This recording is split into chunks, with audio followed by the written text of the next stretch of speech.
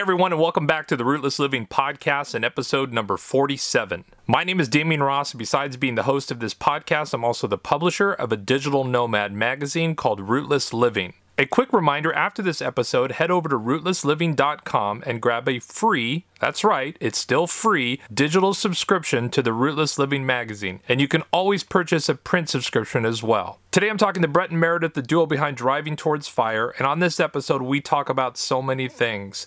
This episode is jam-packed, from going full-time to navigating COVID as medical professionals to dog rescues, and you won't even believe how much debt they've paid off in 2 years. But like always, before I say too much, let's get into the episode. All right, with that, I want to welcome Brett and Meredith to the show. How are you guys? Good. Doing well. How are you? I'm doing good. Thanks for asking. It's funny, sometimes people don't ask, and I'm like, well, that's not nice. So thank you for asking. Proper etiquette, man. Without a doubt. Yeah. So where are you guys right now in the world? We're currently located in East Texas. Nice. I love East Texas, actually. So we'll probably talk about that. And what do you consider yourselves? Full-timers, part-timers, some-timers? Full-time.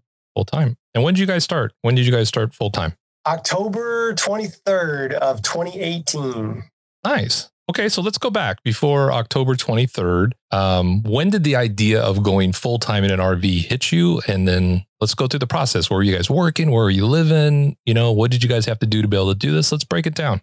I would say it began probably in December 2017 when we first started thinking about a different kind of lifestyle and traveling for my job in an RV.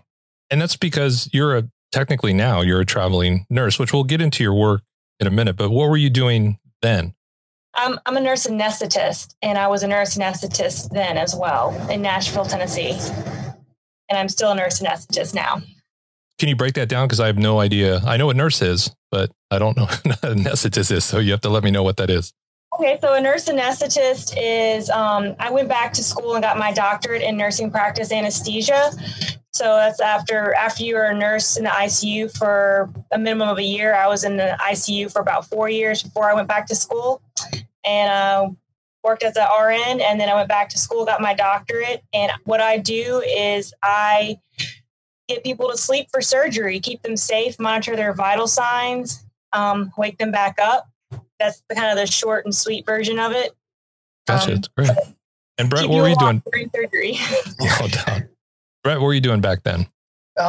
Mostly supporting her, to be honest. Oh, now, so to be honest, now I was working in healthcare IT, and I've worked remote for quite some time, and at a home office, really. So I used to travel extensively for work, and I would be in and out of flights every week. I could be in San Francisco one week or Miami the next. So I was traveling pretty extensively, and then eventually I got a job offer to work strictly in home office with no travel. So at that point in time, when that discussion came up about kind of what's next for us in life, I was already remote based at that point. So it kind of made the discussion, really easy at that point. Now, what kind of home were you guys living in? Did you own it? Did you rent it? We owned it. It was about a 2,400 square foot beautiful home in about 8 minutes from downtown Nashville. Yeah. So you guys definitely still like the Texas area, it sounds like. We like Texas, but I think our heart and soul is with Tennessee to some level, at least an area that experiences the seasons, the 4 seasons. We're kind of sad that we haven't gotten to really explore Texas as much due to COVID. Normally we like to go get out of town for the weekends and go explore other areas, but we just have been a little hesitant to do that with the virus. Okay, so you guys have this house, beautiful home. You guys seem happy, both working, really cool jobs. And you decide, obviously, with about a year's planning to kind of like uproot and hit it full time. Let's go through the transition of selling the house, finding a rig, getting rid of stuff. What was that like for you guys? A whirlwind. Yeah, probably the equivalent of the Tasmanian devil for the most part. Because we started talking about it in December, but we really didn't start, acting on it until, July. Yeah, summertime. That year. Things were happening in my anesthesia group at that time, and it was kind of like now or never. And we didn't sell our house. We are renting it, but we didn't have a truck to pull a 42-foot RV. So we had to find a truck. We had to, first found the RV, and then we were like, oh, well, now we need to get a truck. And it all happened very quickly from July to October. And it was basically, we packed up the house in 2 weeks, and it was definitely a whirlwind. Yeah, it was pretty chaotic, to say the least, because we had 2 other vehicles that we sold to buy the truck. And something that you probably weren't necessarily aware of with our story is we ended up buying a truck initially, and we may have done some things backwards compared to others. We actually had bought the rig. We knew what we wanted with it first, and then we bought the truck. And we had some different mindsets with the truck. And of course, you listen to different people tell you what they recommend, but we ultimately went with an older F-350 truck initially.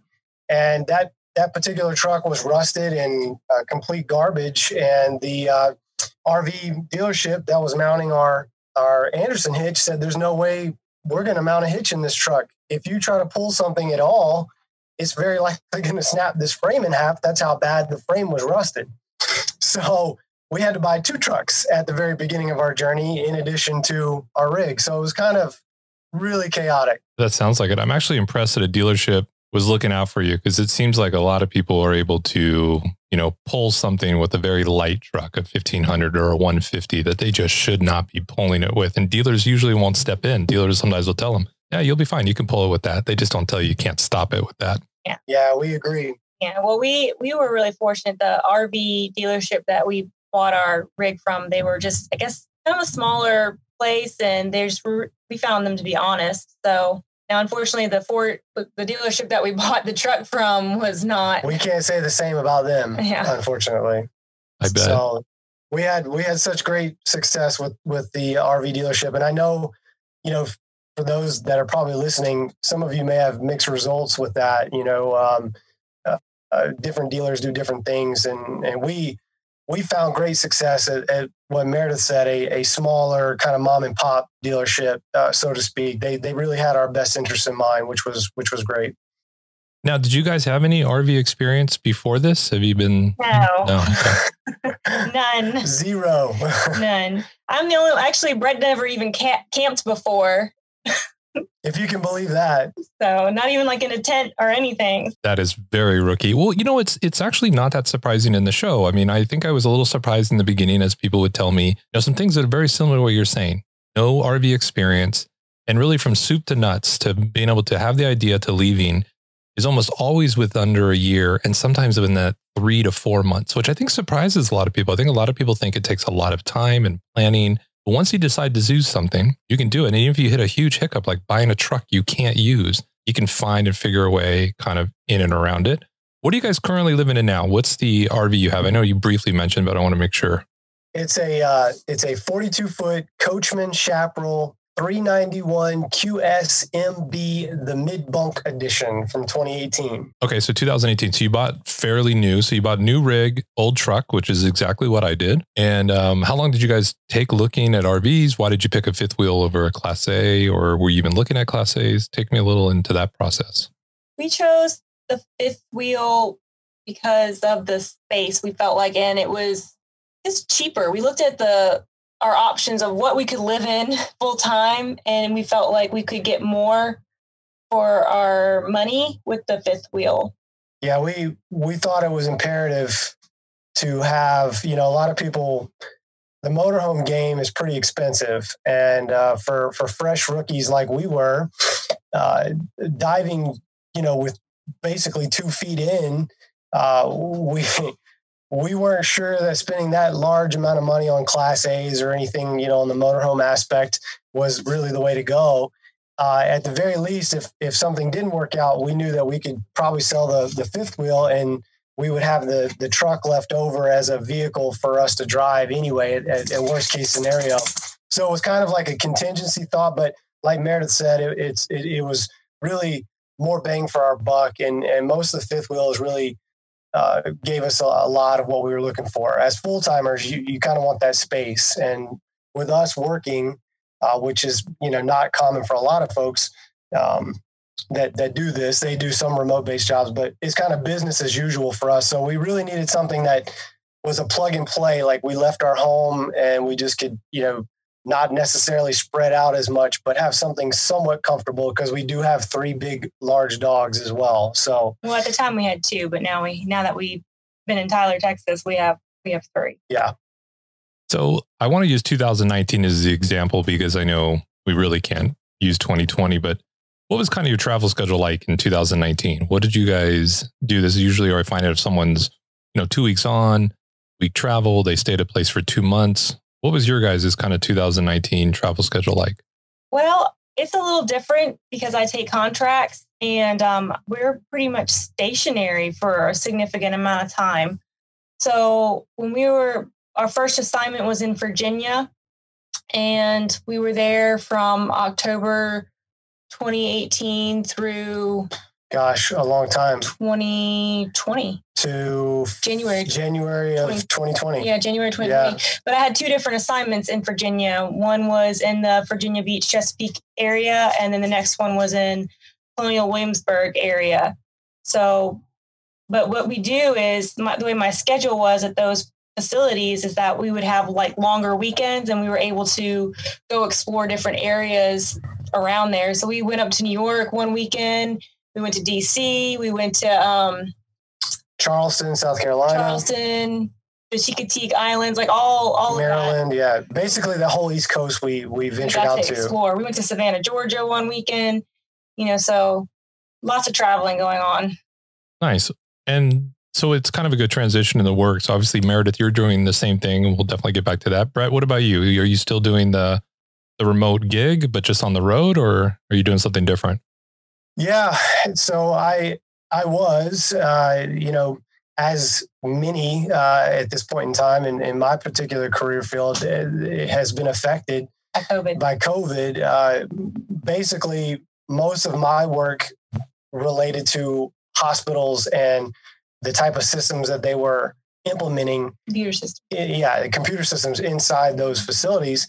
So when COVID hit, it basically just locked all of that down. So no hospitals, they were not spending any money on new computer program software for their staff or anything like that. They just kind of went into what we already have. Let's just make the best of it. And then they took their employment and went after, nurses and people that are dealing with patient care. So people like me who work exclusively in healthcare IT, most of our jobs all but dried up after March. And it's still very much that way right now. There are few far in between that exist. So I actually lost my contract in March at the time, and just kind of shifted gears, man. And part of our journey was about being debt-free and achieving financial independence. And so there was a lot of self-education that went down for both of us on how to be successful financially. So I actually am now turning that into a career. I'm a financial coach remotely now. And I'm working on the annuity side of investments and stuff like that on the insurance side as well. So that enables me to be, location independent because I can get a license in many different states. So I can continue traveling with Meredith with her contracts. And that allows me to meet people from all over the place and keep living the remote travel life. Do you have to get a new license if you, started doing, obviously a lot of it's going to be remote, not face to face. So if you brought on a California client, you then have to get a license in California, or is it where you're doing the business? Yeah, good question. So if that person resides in California and they want to purchase an annuity or what have you, I will definitely have to have a license in order to make that happen for that particular client. If it's on the financial coach side, there's no license requirement. So it's kind of 2 different worlds that I'm doing simultaneously. The financial coach side of it is really helping people get a better behavioral understanding of how they spend money, how that money interacts with them emotionally and mentally and all that good stuff, building budgets and, better habits with my money, kind of thing. So there's no license requirements there. It's just understanding the aspect of what money does for them and what it doesn't do and how we can make it better. And then the other side of it, obviously, is I'm selling something. So it requires those licenses by state.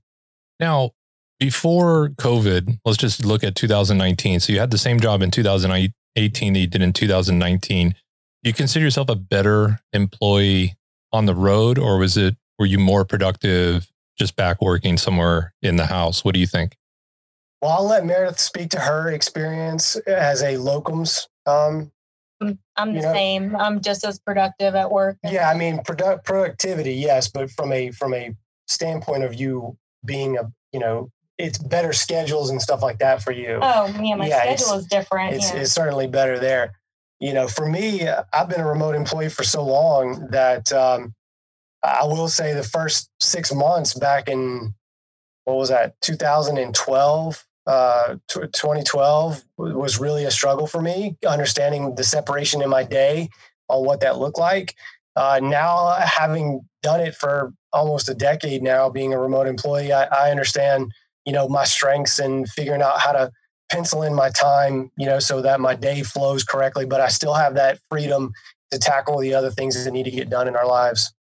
Gotcha. Now, Meredith, in regards to COVID, I know there's two sides to the COVID thing, and I don't definitely want to get into whether people believe it or not, because that just goes down a rabbit trail. But obviously, it's got to really affect your industry and just your different precautions. I mean, it's just really flipped your industry upside down. How's that been, staying a nurse and working as a nurse in and around a pandemic? Well, definitely as a nurse anesthetist in surgery, I have taken care of some patients that have had, COVID, whether or not people believe that or not, that's for them to decide, but I've seen it. It definitely it heightens your stress at work, because I don't want to bring it home to my husband, and I don't want to give it to family members. So it does make it a little more stressful. That would be. Yeah. And how are people treating you? Because when we were kind of locked down in and around kind of just, the shutdown that was in Texas, I thought it was funny that they weren't letting new RVers in. But if you lived you had one of those little properties that you could stay at, the annuals. And I remember asking myself, what if one of the annuals is a nurse? I get they're trying to stop campers from coming in, but what if the annual's a nurse? No one knows what people do, and they come there on the weekend for their weekends off. How was that for you? Were you telling people, I'd never told anyone I was from California. Were you telling people you were a nurse during everything that's going on, or were you kind of keeping that on the down low? No, I tell people if people ask, I'm not afraid. If they give me more space, then they give me more space. That's fine. I'll be honest. I was walking around today and it just hit me that I don't think I've been bumped into in about 6 months. People are really aware of their space right now, which I hope even, after at some point, if we get back to whatever a normal is, I hope that stays. I like kind of people staying 6 feet away. I'm good with that. Yeah. We agree. We like to travel and, go see places when there's not a ton of people. So we totally get that. Yeah. And, it's in and around your job, Brett, but it sounds like you guys have done this obviously as a couple. I think this is where I kind of discovered you guys both and was just interested, because I do think, depending on where you're coming from, so me coming from Los Angeles, this lifestyle can be a lot less expensive and it can help people get out of debt if they manage their money right. And I remember seeing you guys being very public with kind of just how you're able to drop your debt. And I don't know 100%, so I need to ask a question. You still own the home that you're renting and that you still live in, plus you have a weekend cabin property now too. And maybe let's talk about that. Let's talk about how you guys have removed the debt, how much debt you've removed, just that kind of stuff I think is interesting for people. Yeah. I think for us, it was really a testament to our journey and what brought us to the RV lifestyle. It really is why we're here. But we found that money is very relational, and most people have lived through some sort of, money struggle or financial thing. So by us sharing some of that, we really wanted to kind of show that, things in the RV lifestyle sometimes can be very glorified. I'm traveling to see this, I'm experiencing that. But maybe others don't understand that some of it is about the struggle that you had financially, and you saw that the RV lifestyle could give you that benefit. Like you mentioned, that, expenses can be relatively cheap. And that was one of our discussion points. We started the journey because there was no work-life balance. We felt like I was working a lot. At one evening, Brett told me he felt like he never saw me anymore because I was always taking call and at the hospital. So that really motivated us to change. And also, I still had a lot of student loan debt. I came out of school with $109,000 of student loan debt.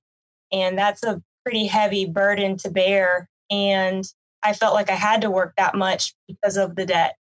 So traveling was a way to get a better work-life balance and still pay off our debt. And the RV was really just both a combination of our home and a tool to enable that ability. So, there's a lot of topics around how you do that. But for us, we wanted to keep our domicile in the state of Tennessee. So we did that for her licenses, which is a big one because her licenses are much more complex to apply for and get than mine, obviously. So there was some reason behind that. The cabin, that was a passion project for us both. We absolutely love the Smoky Mountains.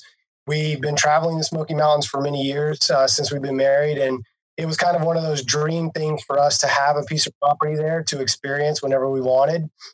So we love the cabin. It's something that, fortunately for us this year, we had a place to escape to with COVID. So we didn't really ride out everything in the RV. We actually put it in storage to save more money because we had the cabin already. So we just kind of blocked the cabin down so we didn't have any guests coming in. Renting anyway. It wasn't renting anyway. No one could travel. So we took advantage of that and spent 45, 50 days there at the cabin, which was phenomenal. Working on it. Yeah. It's a little bit of a fixer-upper. I remember seeing a lot of the posts and the things you guys were doing just from even like an old bench. I think I remember seeing how you guys reworked it and it looked brand new, but it obviously had been there a while and fun stuff like that. Now, will you guys get into a little bit of the details? Like how much, I see you guys post this every once in a while, so obviously it's public. What was your debt in October of 2018 as compared to now living full time? Where are you guys at, if you want to share the details? Absolutely. You're right. We share those numbers. So in 2018, it's a little foggy. We were counting it, but we weren't counting it as intently as we do now. It's definitely in 2018, it was north of 200,000 total. So we have paid off 179,000 debt. That's including some loans that we borrowed from Brett's retirement for down payments of the house and our cabin. So we paid back one of those loans. And all we have left is the RV and a loan, the house, Nashville house loan. Yep, that's it. So after 22, this will be our 23rd month of full-time RVing. Next month marks our 2 years. We've paid off 179,000. We have 63,805 left. I think that's incredible. I mean, again, it has a lot to do with kind of what your budgets were and your income is, but to be able to go full-time RVing and traveling, still work, and within 2 years, there's a good chance you guys will pay off $200,000 in debt, I think is really kind of exciting. And I think it'll probably excite people when they hear that. And one of the things I think about, and Meredith, you can tell me if I'm right or wrong, I'm just wondering how many people are going to go into these fields where when you're done with schooling, you have that much debt to kind of overcome.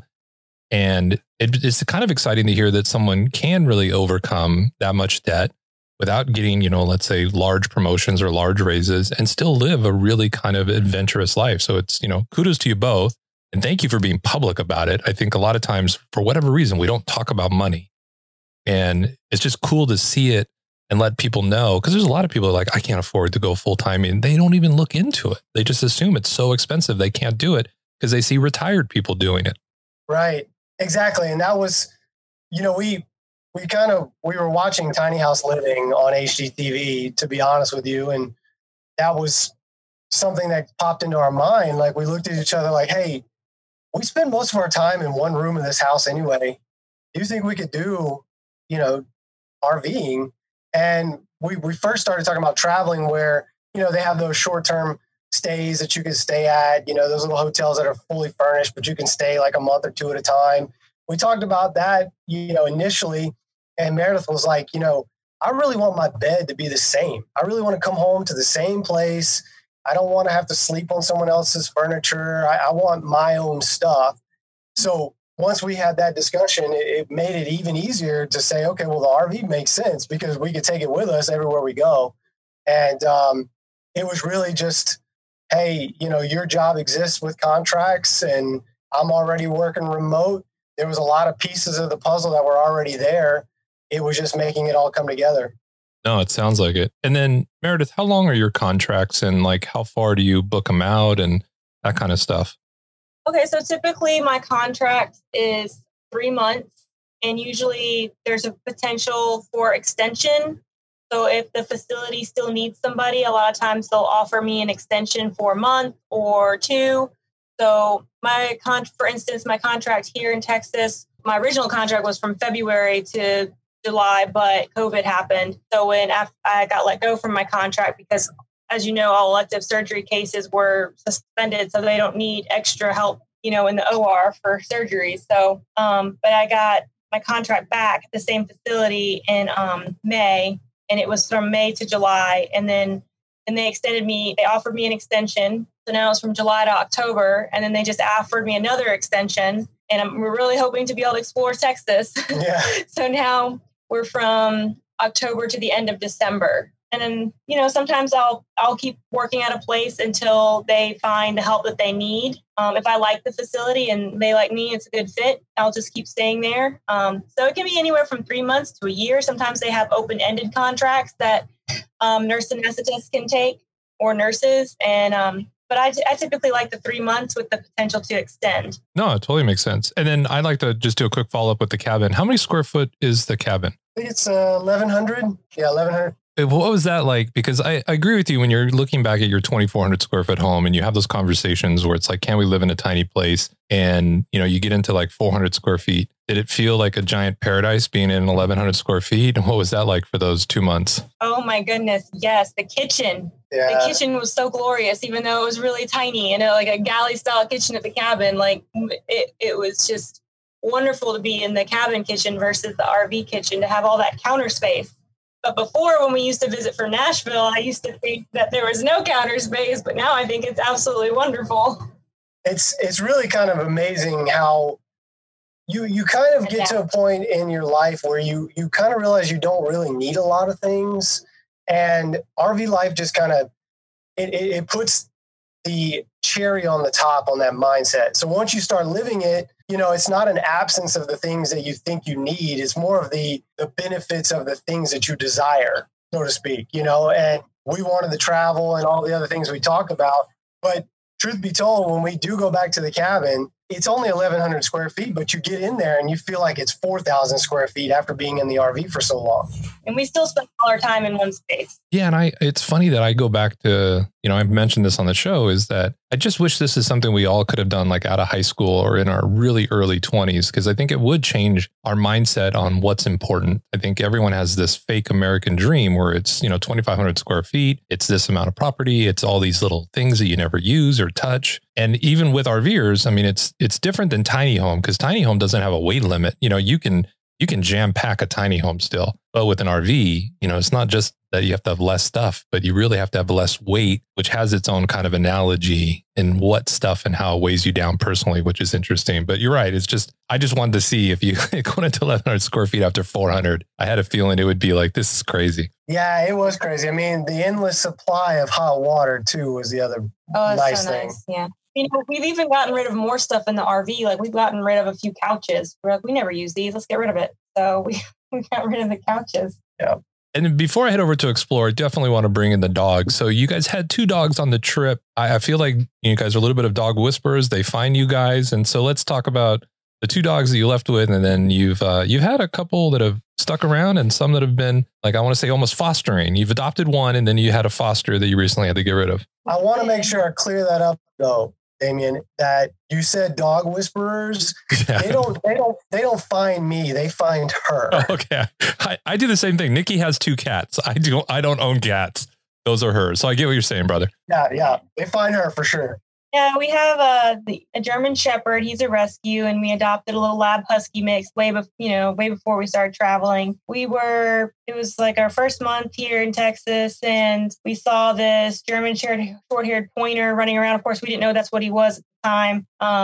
And everyone was trying to catch him and couldn't catch him. And then I just kneeled down and said, "Come here." And he just ran right over to me. And we tried to find his owner, couldn't find his owner. Then we found out he's heartworm positive. And so we treated him for heartworm, and I don't know, he's snuggling. He's in my lap right now. So as we speak, we couldn't give him to a rescue or anything. We decided to keep him. And then we found another puppy a few months later, a little husky mix of some sort. Again, we were walking our dogs and he comes prancing up, and next thing you know, we're taking care of and he was a puppy too, but we're taking care of another dog, and he was big too. He was probably about 45 pounds. And we found a local rescue, no-kill rescue, and we just found out he got adopted not too long ago. So that was great. But we did foster him for a few days until she had room in her rescue. And we got attached quickly. Oh, he was so cute. The ironic part about this, the two extra dogs that one that we've rescued out, one that we've kept, is that when we first arrived to East Texas,